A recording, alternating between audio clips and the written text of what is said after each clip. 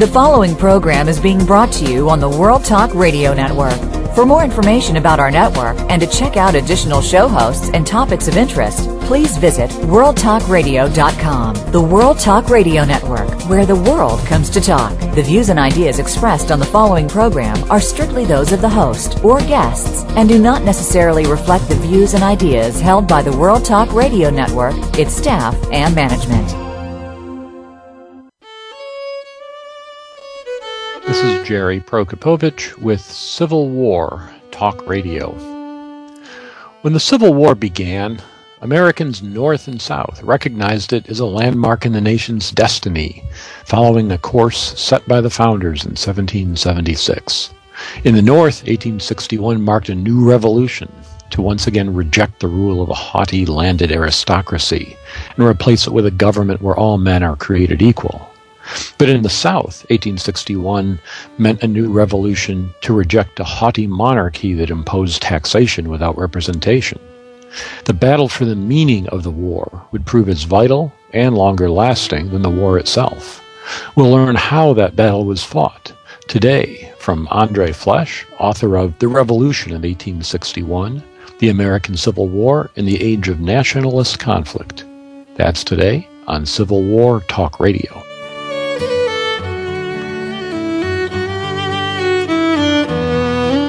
Become our friend on Facebook. Post on our wall your thoughts about our shows and network. Visit facebook.com/World Talk Radio. Want to know what's going on behind the scenes with your favorite World Talk Radio Network host? How about what's new with our network? Make sure you check out the iRadio blog, a look at what's hot at World Talk Radio and beyond. Visit www.iradioblog.com today. Get the inside scoop on every channel on our network, including breaking news, featured guests, blog posts from our hosts, and much more. Make sure you sign up for our newsletter for even more inside action. Visit iradioblog.com today and stay connected.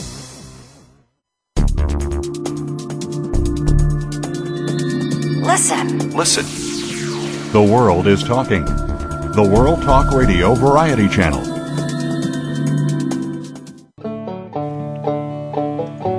Welcome to Civil War Talk Radio. I'm Jerry Prokopowicz, coming to you from Civil War Talk Radio headquarters in the Brewster Building on the campus of East Carolina University in Greenville, North Carolina, but not speaking for the college, the university, the department, or anybody else, just myself, and I know our guest today will certainly do the same thing. It's a beautiful spring day here in the spring of 2012, and we're enjoying the nice weather, but staying out of the pollen, the yellow dusting of pollen that coats everything in eastern North Carolina. Newcomers to the area soon learn that that's why the water running off your roof in a rainstorm is the color of melted butter. There's pollen everywhere, and it's sometimes good to stay indoors and just listen to Civil War Talk Radio or present it, as the case may be. It has been an interesting week historically, locally. We had National History Day this past Wednesday. High school and middle school students brought their projects, their tabletop and website projects to Greenville, where here at East Carolina we host the regional National History Day competition, and I think we have the largest one in the state. It's a fun day to have all the students on campus running about, thrilled by the student center and its snack bar and pool tables and other things that promise to them the fun of college. But it's interesting for us as faculty to see what the students are working on. There are also other things happening locally in the Civil War world. In the past week, I've been in communication with some students in the archaeology program who are headed to the battlefield at New Bern. I hope I'm not giving away secrets here. I don't think it's they're doing it at midnight or anything. But they've got a clue from a map in the New Bern Historical Society as to where there may be some Confederate bodies that were buried by Union soldiers after the battle.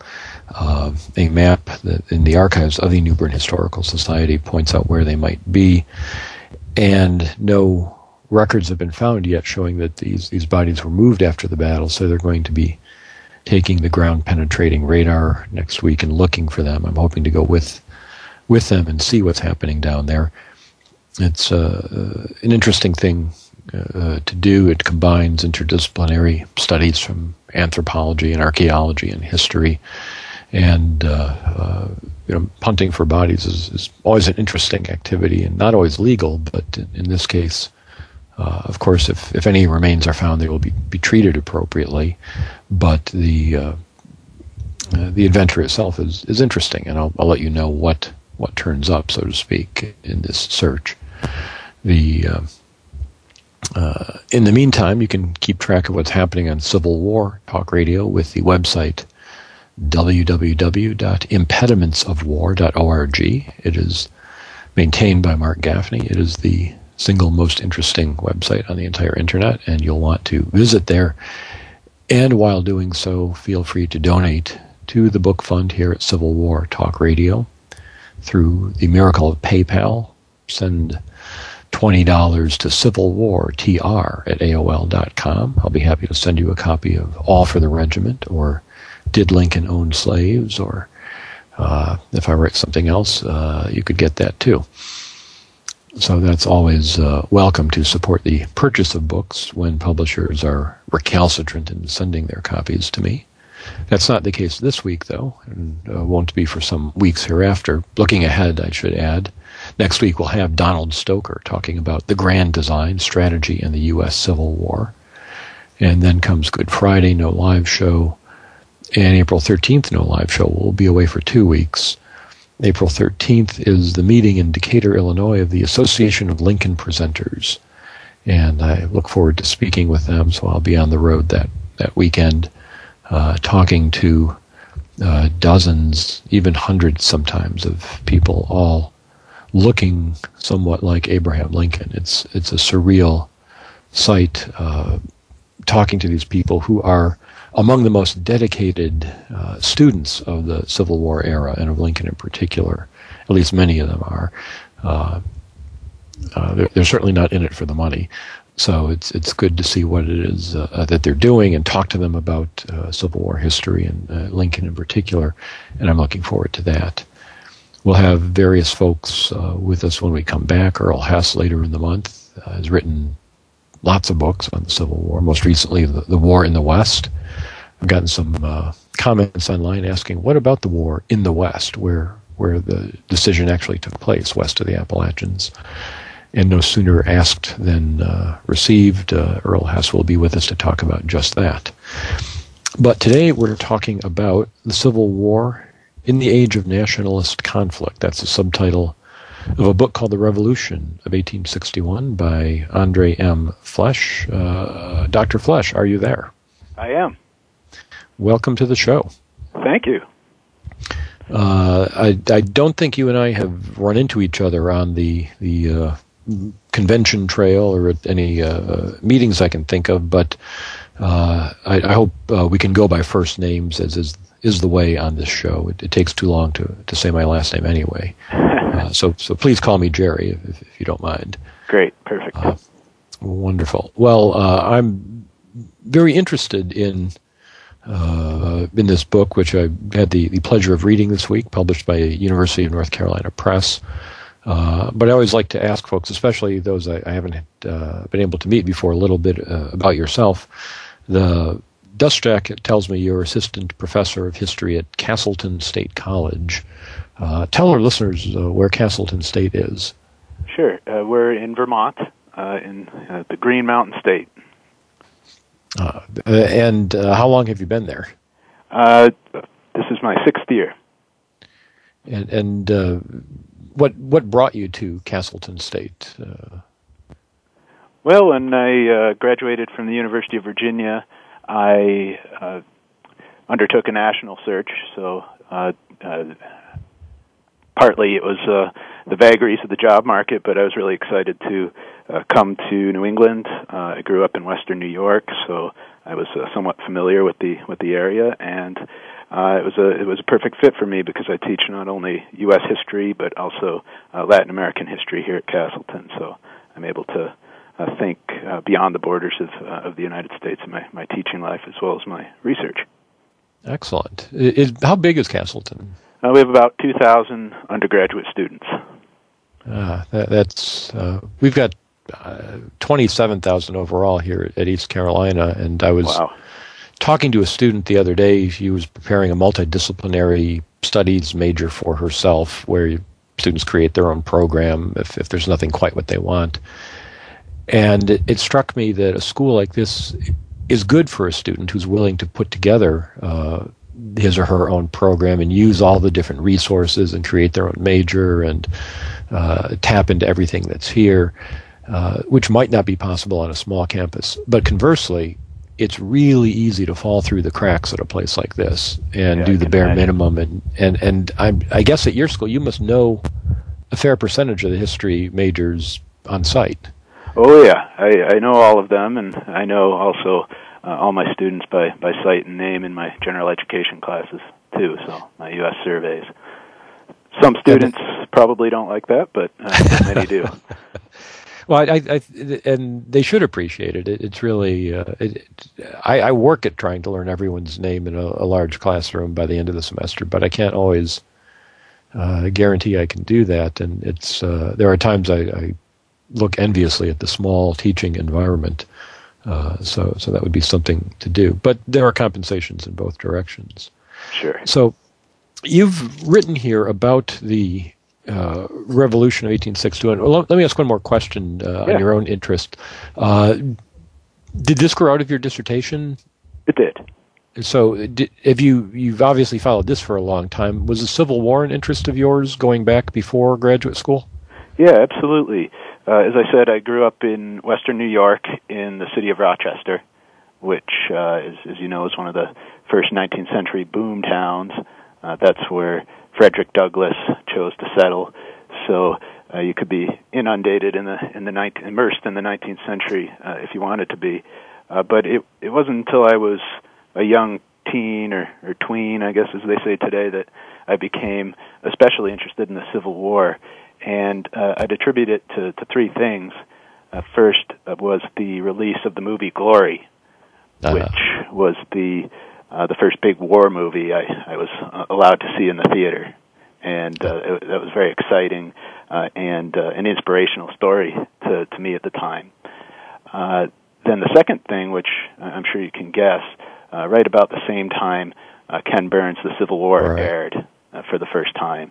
And I was riveted to the TV for the week or so that it took to air that. And then thirdly, when I was in 8th grade, my family took the obligatory trip to Washington, D.C., and along the way we stopped at Gettysburg. So doing that, had me hooked and as far as the Civil War era went. It wasn't really until I was an undergraduate in college, though, that I thought of the Civil War as something I could do for the rest of my life. I took a course on the Civil War era at Syracuse University with Professor Scott Strickland, and I can still remember the reading list. We read works by Eric Foner and Drew Faust and Charles Royster, The Freedom Project, and that opened a whole new world of scholarly history on the Civil War to me, and I started to think, well, maybe I want to study more of that in my future. That's very interesting. I won't say how much older, but enough that Ken Burns came along when I was in graduate school at the time. Yeah. But the stopping off at a battlefield on the obligatory Washington trip was something I experienced in the 1960s. It was at Antietam instead of Gettysburg, but it sunk the hook deep at me in much the same way. It's interesting how that continues. And I'm also taken by the idea of that moment when someone reading about the Civil War thinks, what is there more to it? What differentiates the works of a novelist from those of a historian, from a popular historian like Bruce Catton, from a professional like James McPherson? How can you get deeper into this, and what what do you believe? And for some of us, you end up spending a lifetime studying that and trying to see where the real sources are, what you can really find out. So, right. In this case, you've looked at the war, and I'm sure you've had the question asked, what more is there to say about the Civil War? Right. But you've brought something up here by looking at it in a broader context, and your subtitle is The Civil War in the Age of Nationalist Conflict. If we look at the nationalist conflicts of the 19th century, for our readers whose reading lives begin in 1861 and end in 1865, and there aren't really many of those, but if there were any, give us a quick outline of some of the revolutionary conflicts that shaped the intellectual background of the Civil War generation. What had they read about in the papers for the last 30 or 40 years? Sure, yeah, absolutely.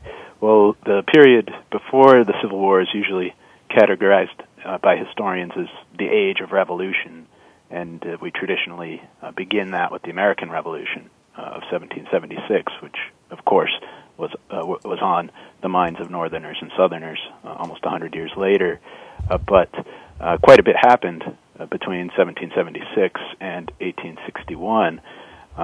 Shortly after the American Revolution, of course, there was the French Revolution, which was quite a bit more radical than the American Revolution.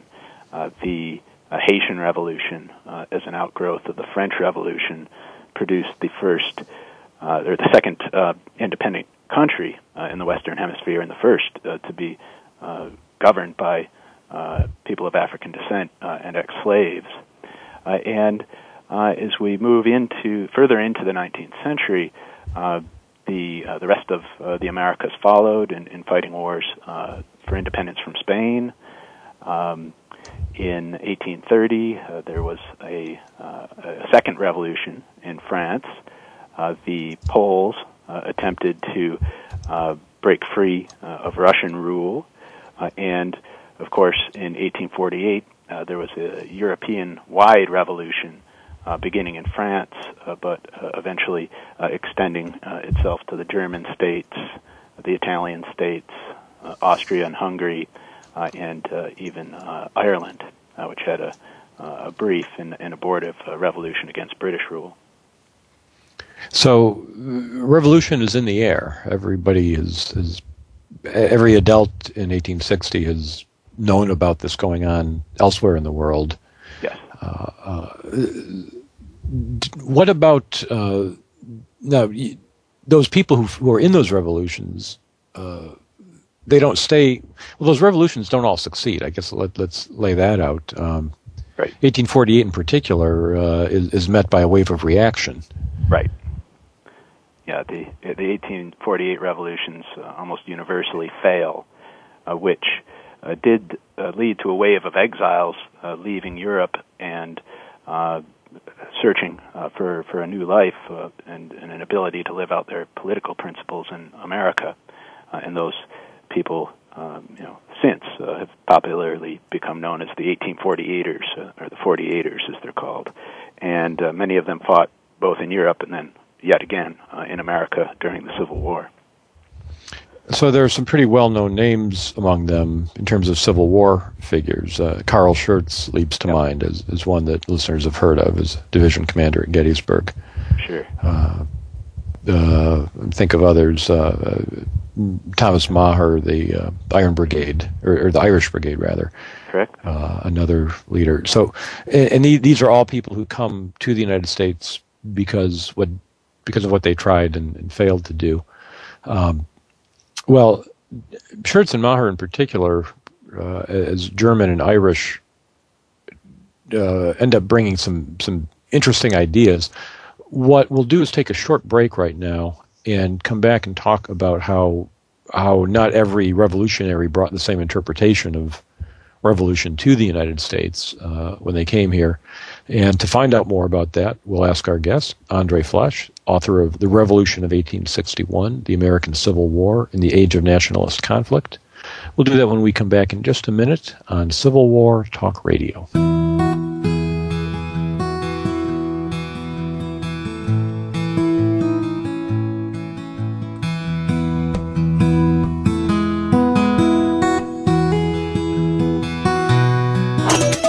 don't have to stay linked to your desktop or laptop. Take World Talk Radio on the go and listen anywhere. Get our mobile app for iPhone, BlackBerry, or Android at the Apple iTunes App Store, BlackBerry App World, or Android Market.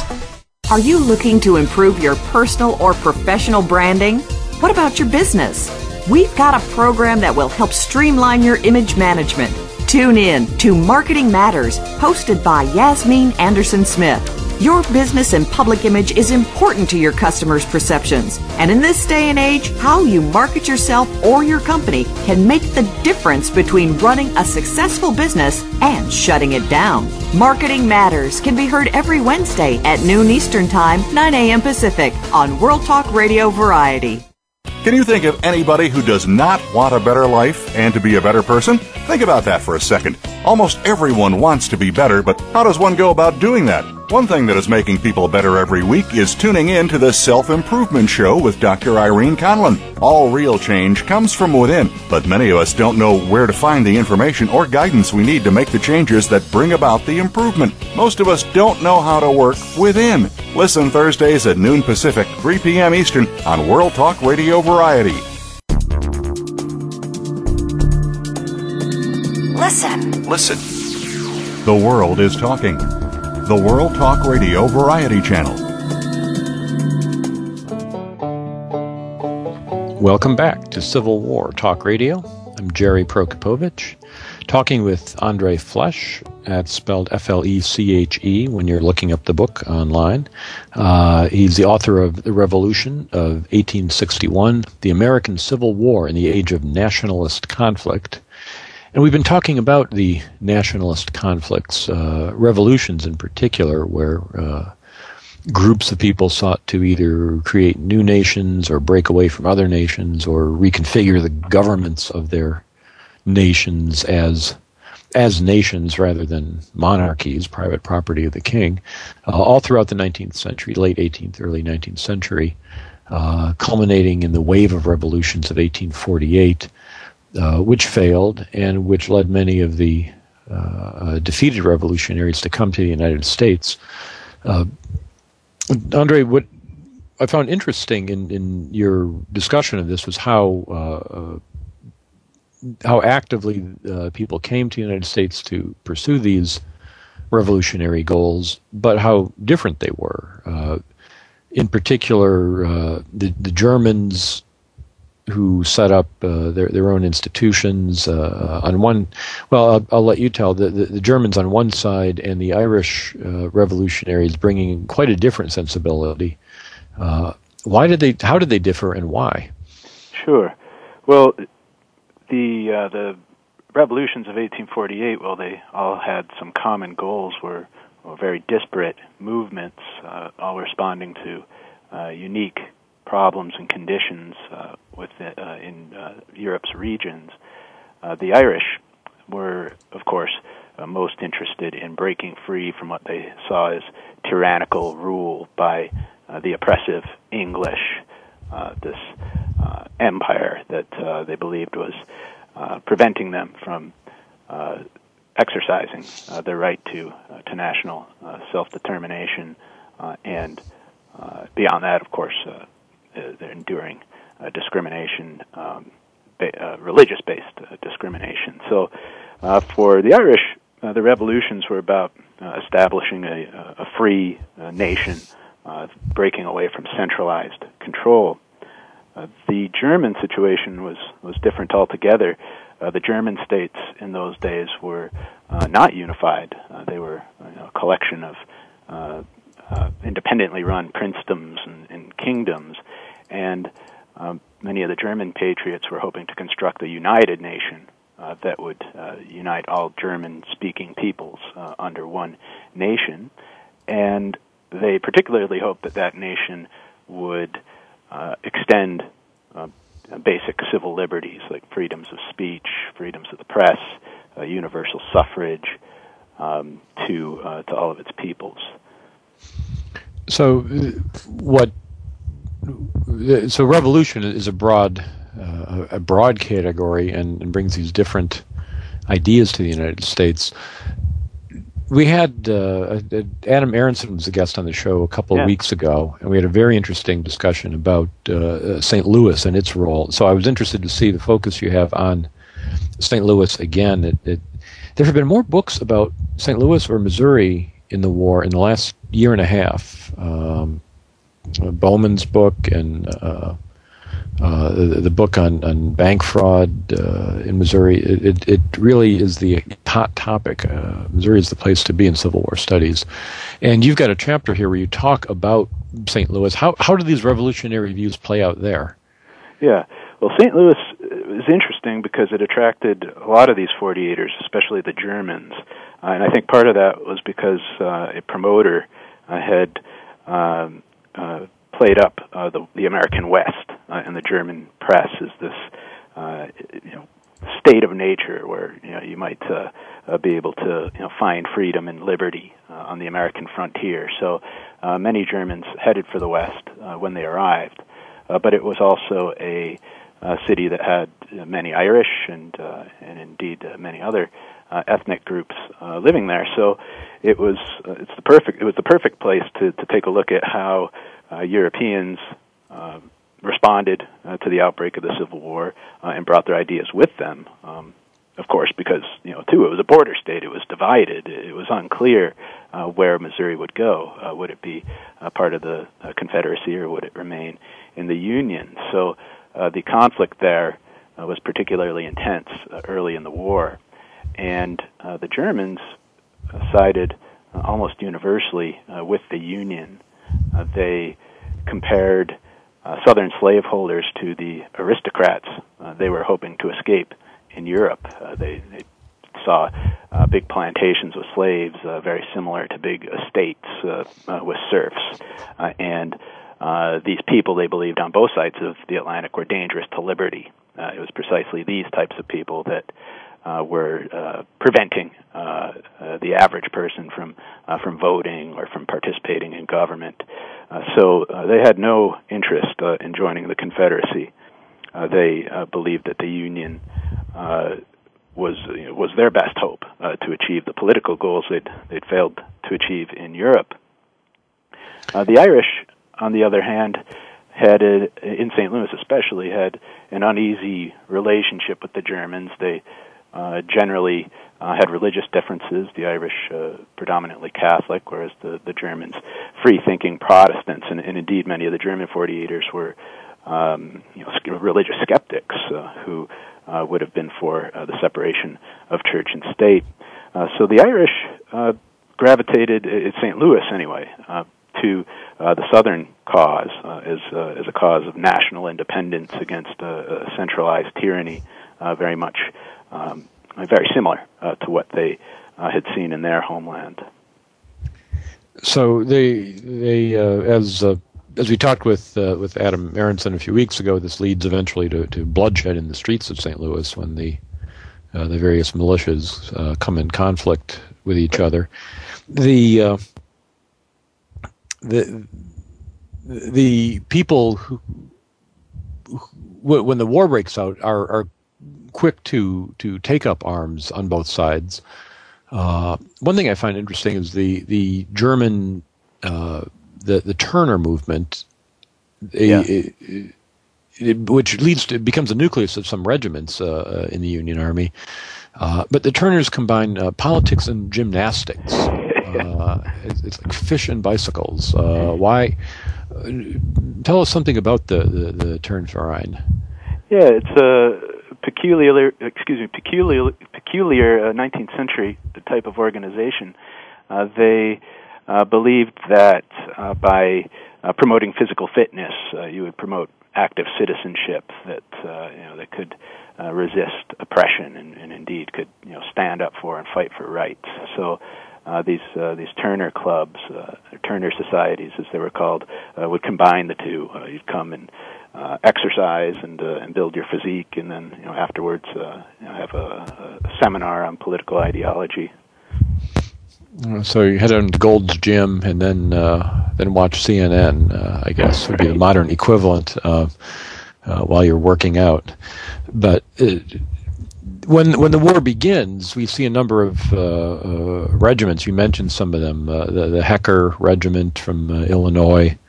I think it's the 32nd Indiana is a mostly German regiment. And the leaders of these units, it's not that they're just getting together because they all speak the same language or share the culture, but they are all politically motivated in the same way. Is that a fair characterization? Yeah, exactly.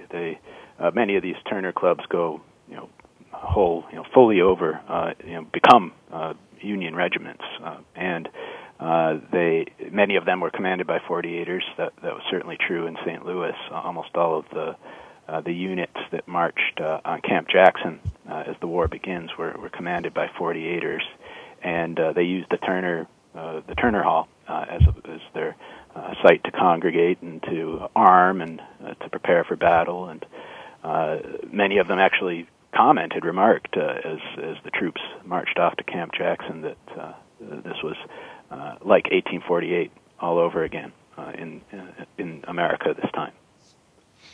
Now, that St. Louis then becomes a place of maybe disillusionment is too strong a word, but for these same people, and it's not just in St. Louis, but throughout the Union, you highlight the problem the North has at the beginning of the war and throughout the war, or at least certainly through the first 2 years of the war, with this idea that they are fighting for freedom. They are representing the revolutionary values of the 48ers who opposed the aristocrats, the landholders. They characterized the slave power as being the same sort of people.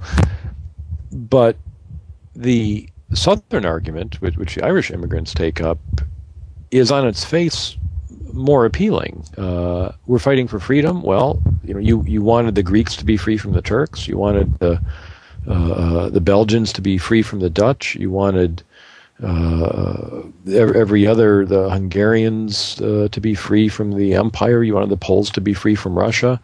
Why don't you want the South to be free from the omnipotent federal government? How did the North answer that charge? Right. Well, that was a big problem for Lincoln and other Northerners as the war began. They were in this ironic position, well aware that Americans in the United States of America, since the American Revolution, had always applauded nationalist movements, had always applauded revolutions, had always applauded self-expression of the world's peoples. And here they are now in this conundrum, facing a rebellion, a revolution in their own country, and then having to explain why they were now taking the side of centralization or authority. So in the first few years of the war, Northern officials had to figure out how to balance those two. And in general, they argued that because the United States, they believed, was the best hope of liberty for mankind on Earth, you couldn't break it up. That by destroying this country, all the cause of liberal government across the world would falter. So they attempt to make the point that you can't have liberty with unrestrained anarchy, with what they saw as an unjustified rebellion or revolution against a government that had been upholding liberty. And that again becomes a focus in St. Louis as well as elsewhere when Fremont, the Union commander in Missouri, orders the emancipation of slaves in 1861, and Lincoln has to overrule him. Now you've got this sort of direct conflict between the radical values of the 48ers and what the Union government is saying, which is they're not going to emancipate slaves. They're not fighting for that. They're just fighting for this union that can, in theory, sustain liberty, but in fact, at the moment, is not going to do anything for the liberty of the slaves. This makes me think of Gary Gallagher's work on the Union War, where he's tried to recapture for modern readers how passionate Americans felt about the concept of union which to us seems a little bit sterile or abstract. Maybe we just take it for granted so much. And it's easy to grasp the concept of Confederate independence, but harder to grasp the Northern concept. And it strikes me what you're arguing, that it was hard to grasp at the time as well, that there were those who really thought Union was not enough to fight for. Yeah, that's true. Fremont, in particular, was wildly popular with 48ers, as was Franz Sigel, who was also a 48er, and Carl Schurz. Those generals have taken a beating among military historians because they weren't at all successful on the battlefield. But the fact that they represented for many Americans, especially many European Americans, ethnic Americans, not only an old world ethnicity, but also political ideology that opposed slavery, that favored universal suffrage, that favored liberty and the rights of man. This was incredibly appealing to many Americans, and it does put Lincoln in a difficult situation. When he had to overrule Fremont and disappoint many of those people, and it's precisely this issue that he's responding to when in late 1861 he explained to the nation that he hesitated to turn the conflict into what he called a remorseless revolutionary struggle. Eventually it might get there, but 1861 was too early to take it in that direction. He does try to avoid that. The importance of this, there was, at the time, it's hard to overstate. I once came across in an antique store a deck of cards, a card game that was published in 1862, and it was just a game that had the names of battles or generals on each card, and you had to match a pair. It was I forgot what the card game is where you do that. But it was interesting to see what people in 1862 thought was important. It had the names of all the generals you'd expect, McClellan and Fremont and others, and Shiloh and Bull Run. But one of the events on one of the cards was Zagonyi's Charge, which I had to look up. He was one of these 48ers and a commander of Fremont's bodyguard who led a rather minor cavalry charge at the Battle of Springfield in 1861. But the fact that he was up there with Shiloh and McClellan on this deck of cards published in 1862 makes me think it was a household name for a while. People were keenly aware of what was happening there and what Fremont was up to. Well, what changes all this, obviously, in terms of what the North claims it's fighting for, in terms of its revolutionary heritage, is emancipation. Let's take another short break so we can launch into that major topic. When we come back in just a moment, talking today with Andre M. Flesch, author of The Revolution of 1861. This is Civil War Talk Radio.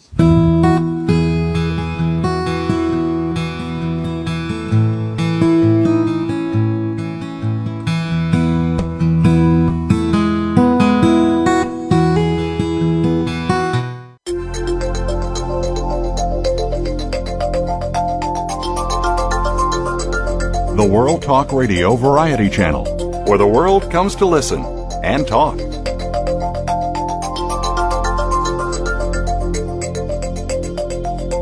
Step up to the microphone. View the finalists right now on VoiceAmericaKids.tv. America's next great star is waiting to be discovered. Step Up to the Microphone is an exclusive presentation for VoiceAmerica.tv, where you can see and hear America's next top child star. The program is hosted by Voice America's own Cassie Frazier, and new episodes will be available every week exclusively at VoiceAmericaKids.tv. You can say you saw them at the beginning of their superstar career. Tune in to VoiceAmericaKids.tv. World Talk Radio presents a new kind of health awareness talk show, the Sharon Kleina Hour, Health, Environment, and the Power of Water. Show host Sharon Kleina interviews leading scientists to discover how each of us can become proactive in protecting our personal health environment in an increasingly unhealthy world. Every show offers new information that could save your life. The Sharon Kleina Hour is health from an environmental perspective, your ultimate source for a personal environmental lifestyle. Mondays at 10 a.m. Pacific Time on the World Talk Radio Variety Channel. You're listening to the World Talk Radio Variety Channel.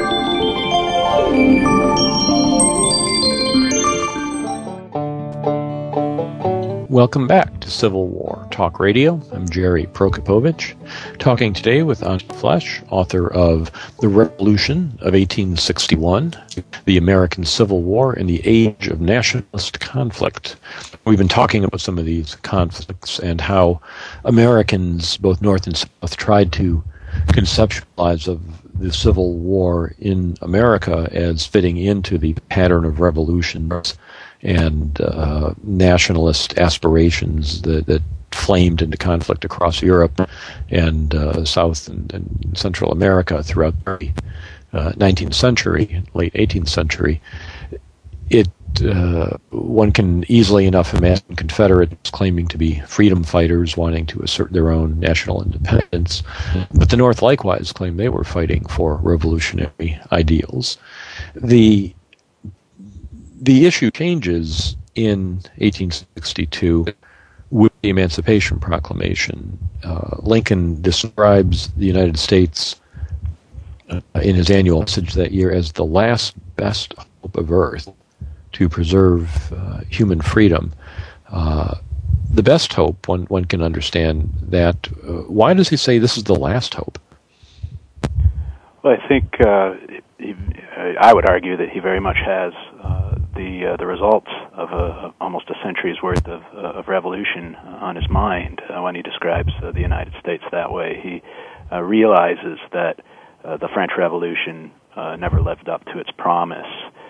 He realizes that in 1848, the revolutionaries almost universally fail in establishing liberal governments and overthrowing monarchy. So by the middle of the Civil War, it appeared that perhaps monarchical government might win out in this age of revolution, and preservation of the United States in that context would become the last hope for representative government on Earth.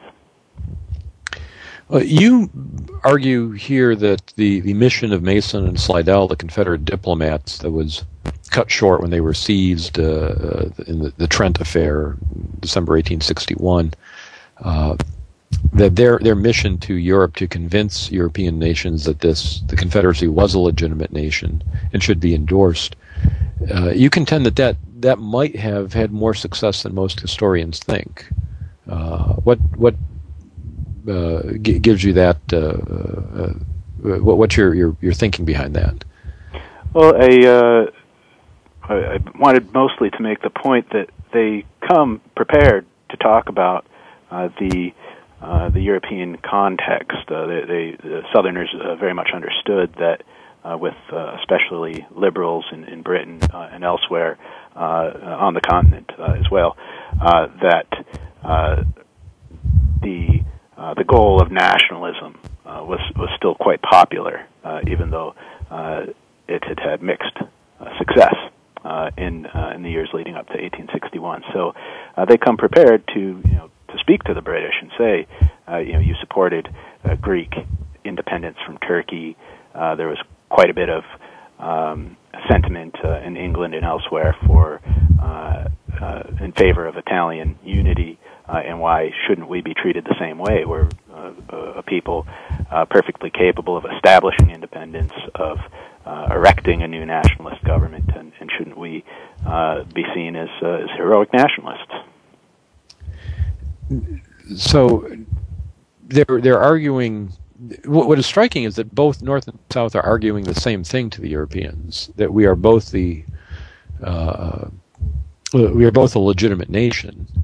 Although the Southerners are arguing it on behalf of these revolutions, the North, at least at first, dances around the revolutionary heritage. I guess you can't go to the the crowned heads of Europe and say, we support the people who want to put you in the guillotine. Right.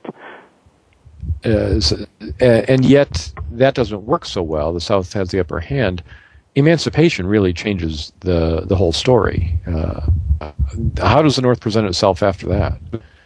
Well, I think it was actually Charles Sumner who pointed out to Lincoln, who urged Lincoln that we need to speak to not just the crowned heads of Europe, but the people of Europe who, by this time had come to hate slavery, and by moving forward with emancipation, we can make the ideological nature of the conflict quite clear, that the Union is indeed promoting liberty, both in America and the implication would be in Europe and around the world. Well, that puts the Confederates now on the back foot. If the Confederacy is a group of brave freedom fighters, that's one thing. But if the other side says, well, no, you're really not, you're defending slavery, what are Britain and France's view on slavery by the mid-19th century? Among the people? Well, people or governments, I suppose. Yeah, certainly among the European people, both in Britain and France, are generally by this time anti-slavery, against slavery, and of course Great Britain had fought to suppress the slave trade over the course of the 19th century, and in 1848 in France, the French Empire abolished slavery in its colonial holdings. So among a wide array of Europeans by the 1860s, slavery was seen as a thing of the past, a barbaric institution that the world was prepared to move on from. So how can the Confederates possibly argue against that? What do they pull out?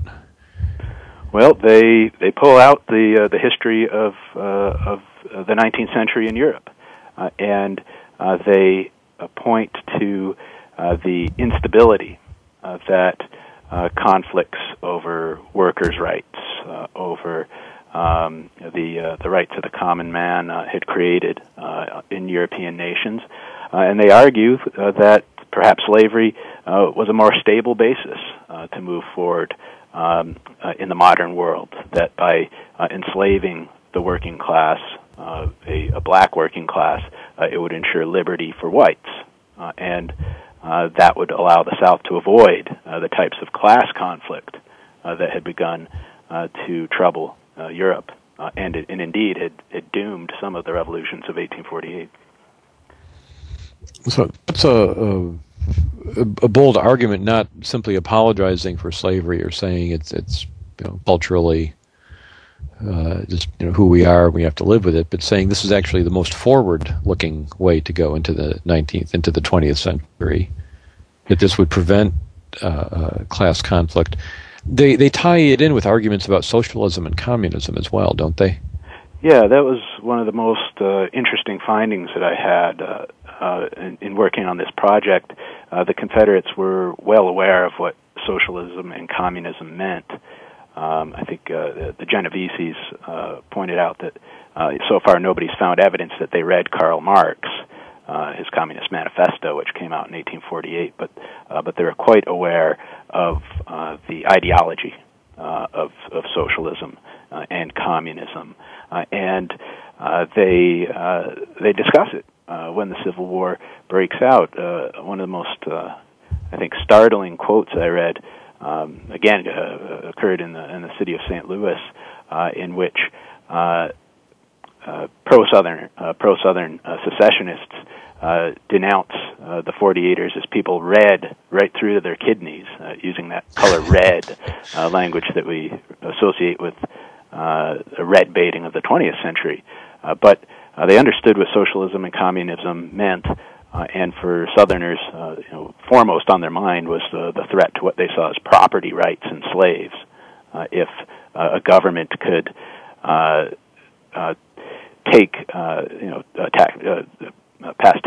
taxation laws to take property from its citizens, why of course couldn't it do the same to slaves? Or the the reverse. If they can take the slaves away, they could take any other property away. Sure. So you have this argument. One of your chapters, you refer to white republicanism in contrast to both the red republicanism you just mentioned of socialism or communism, and the black republicanism of anti-slavery. So the Confederates position themselves between those two. They're still Republicans. What's significant to me there is all three are still claiming the mantle of the American republicanism. Is there any meaning left in that word by the time the Confederates are done with it, though? Well, I think so. The Confederates, again, very well aware of their dilemma. They sympathize with many of the revolutionary movements of the 19th century, especially those in favor of republicanism with a small r. In other words, representative government. The South very conscious that they were going to create a republic, not a monarchy. But they believed by 1861 that republicanism or Republican ideology had become corrupted in a number of ways. They, of course, disliked the big R Republicans in the United States, who they constantly in the press referred to as black Republicans, by which they meant abolitionists, people who argued that slavery was incompatible with a modern representative government. And they also quite frequently, as we've discussed, used the term red Republicans, which they equated with the radicals of Europe, the socialists and the communists. So in some instances, they called themselves white Republicans. In other words, Republicans who would offer representative government to the white race and not taint it with abolitionism or radical doctrines like socialism or communism. So you have the contradiction of the conservative revolution. In one sense, this goes back, I guess, to Emory Thomas writing about the Confederacy as a revolutionary experience, which was a big deal when that came out to make that argument. But the contradictions within it are really brought home in what you write here. Something that I thought was interesting in how Americans interpreted these revolutions was that where you had the revolutionary self-determination movements, not the unification ones so much, but the ones where the Poles want to separate, or the Greeks, or the Hungarians, or or the Irish want to have independence based on ethnic or cultural identity. The United States doesn't have that. In that our nation is defined by subscription to the principles of the Declaration of Independence. It's a matter of choosing to come to the United States and be an American, rather than happening to be born into it. Is it possible that the Confederacy is moving in this white republicanism, that they're trying to establish a sort of ethnic cultural basis to replace a political basis? Yeah, perhaps. I mean, many historians have pointed out that's one of the great weaknesses of the Confederate argument, that they were not ethnically or linguistically or even in many cases religiously different than Northerners. So where would there be a basis for nationality? And I don't know that they ever fully resolve it, but I would say that they respond to those arguments in two ways. First of all, they very much believed that they were the true inheritors of the revolutionary tradition, that they were preserving the best aspects of the American Revolution and of the revolutions that had swept Europe. They were, like the Irish or the Hungarians, fighting to establish national independence, and were not becoming distracted with these radical goals. And secondly, I think the commitment to slavery, they would have said, makes us socially different than the North and gives us a basis for nationhood. And they also argued that the experience of war itself gave them a claim to nationhood. they said, we've demonstrated that we can repel northern armies. How long do you have to fight in order until the rest of the world recognizes that you can indeed defend your nationhood? You mentioned they're not linguistically separate from the North, and as someone who grew up in Michigan and now lives in eastern North Carolina, I'm not sure there's a certain amount of linguistic separation that I find locally, but the point is well taken that language, religion, many other things are held in common. Well, this I will leave for our listeners to get a copy of your book and find out and ponder the final question: did the South create a nation, not an independent political nation, but a national community? Does the existence of Confederate battle flag bumper stickers on pickup trucks today, 150 years later, give evidence that they did create something that deserves to be called a nation? In 30 seconds, I hate to burden you that way. What do you think?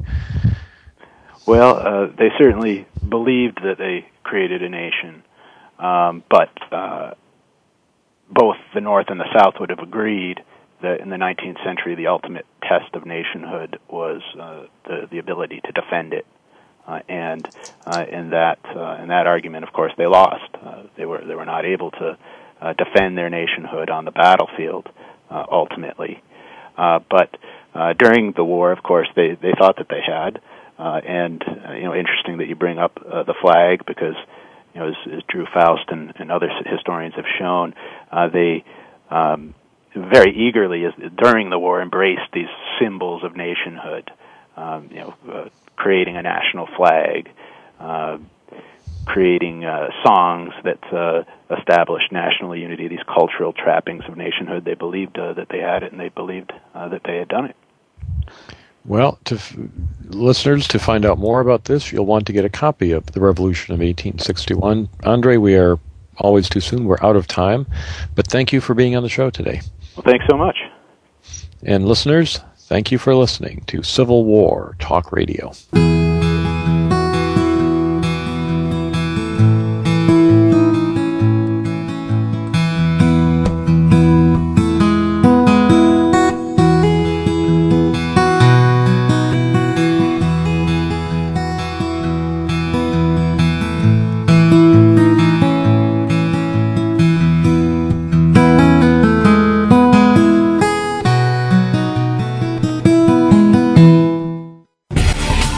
Thanks again for listening to the preceding program brought to you on the World Talk Radio Network. For more information about our network and to check out additional show hosts and topics of interest, please visit worldtalkradio.com. The World Talk Radio Network.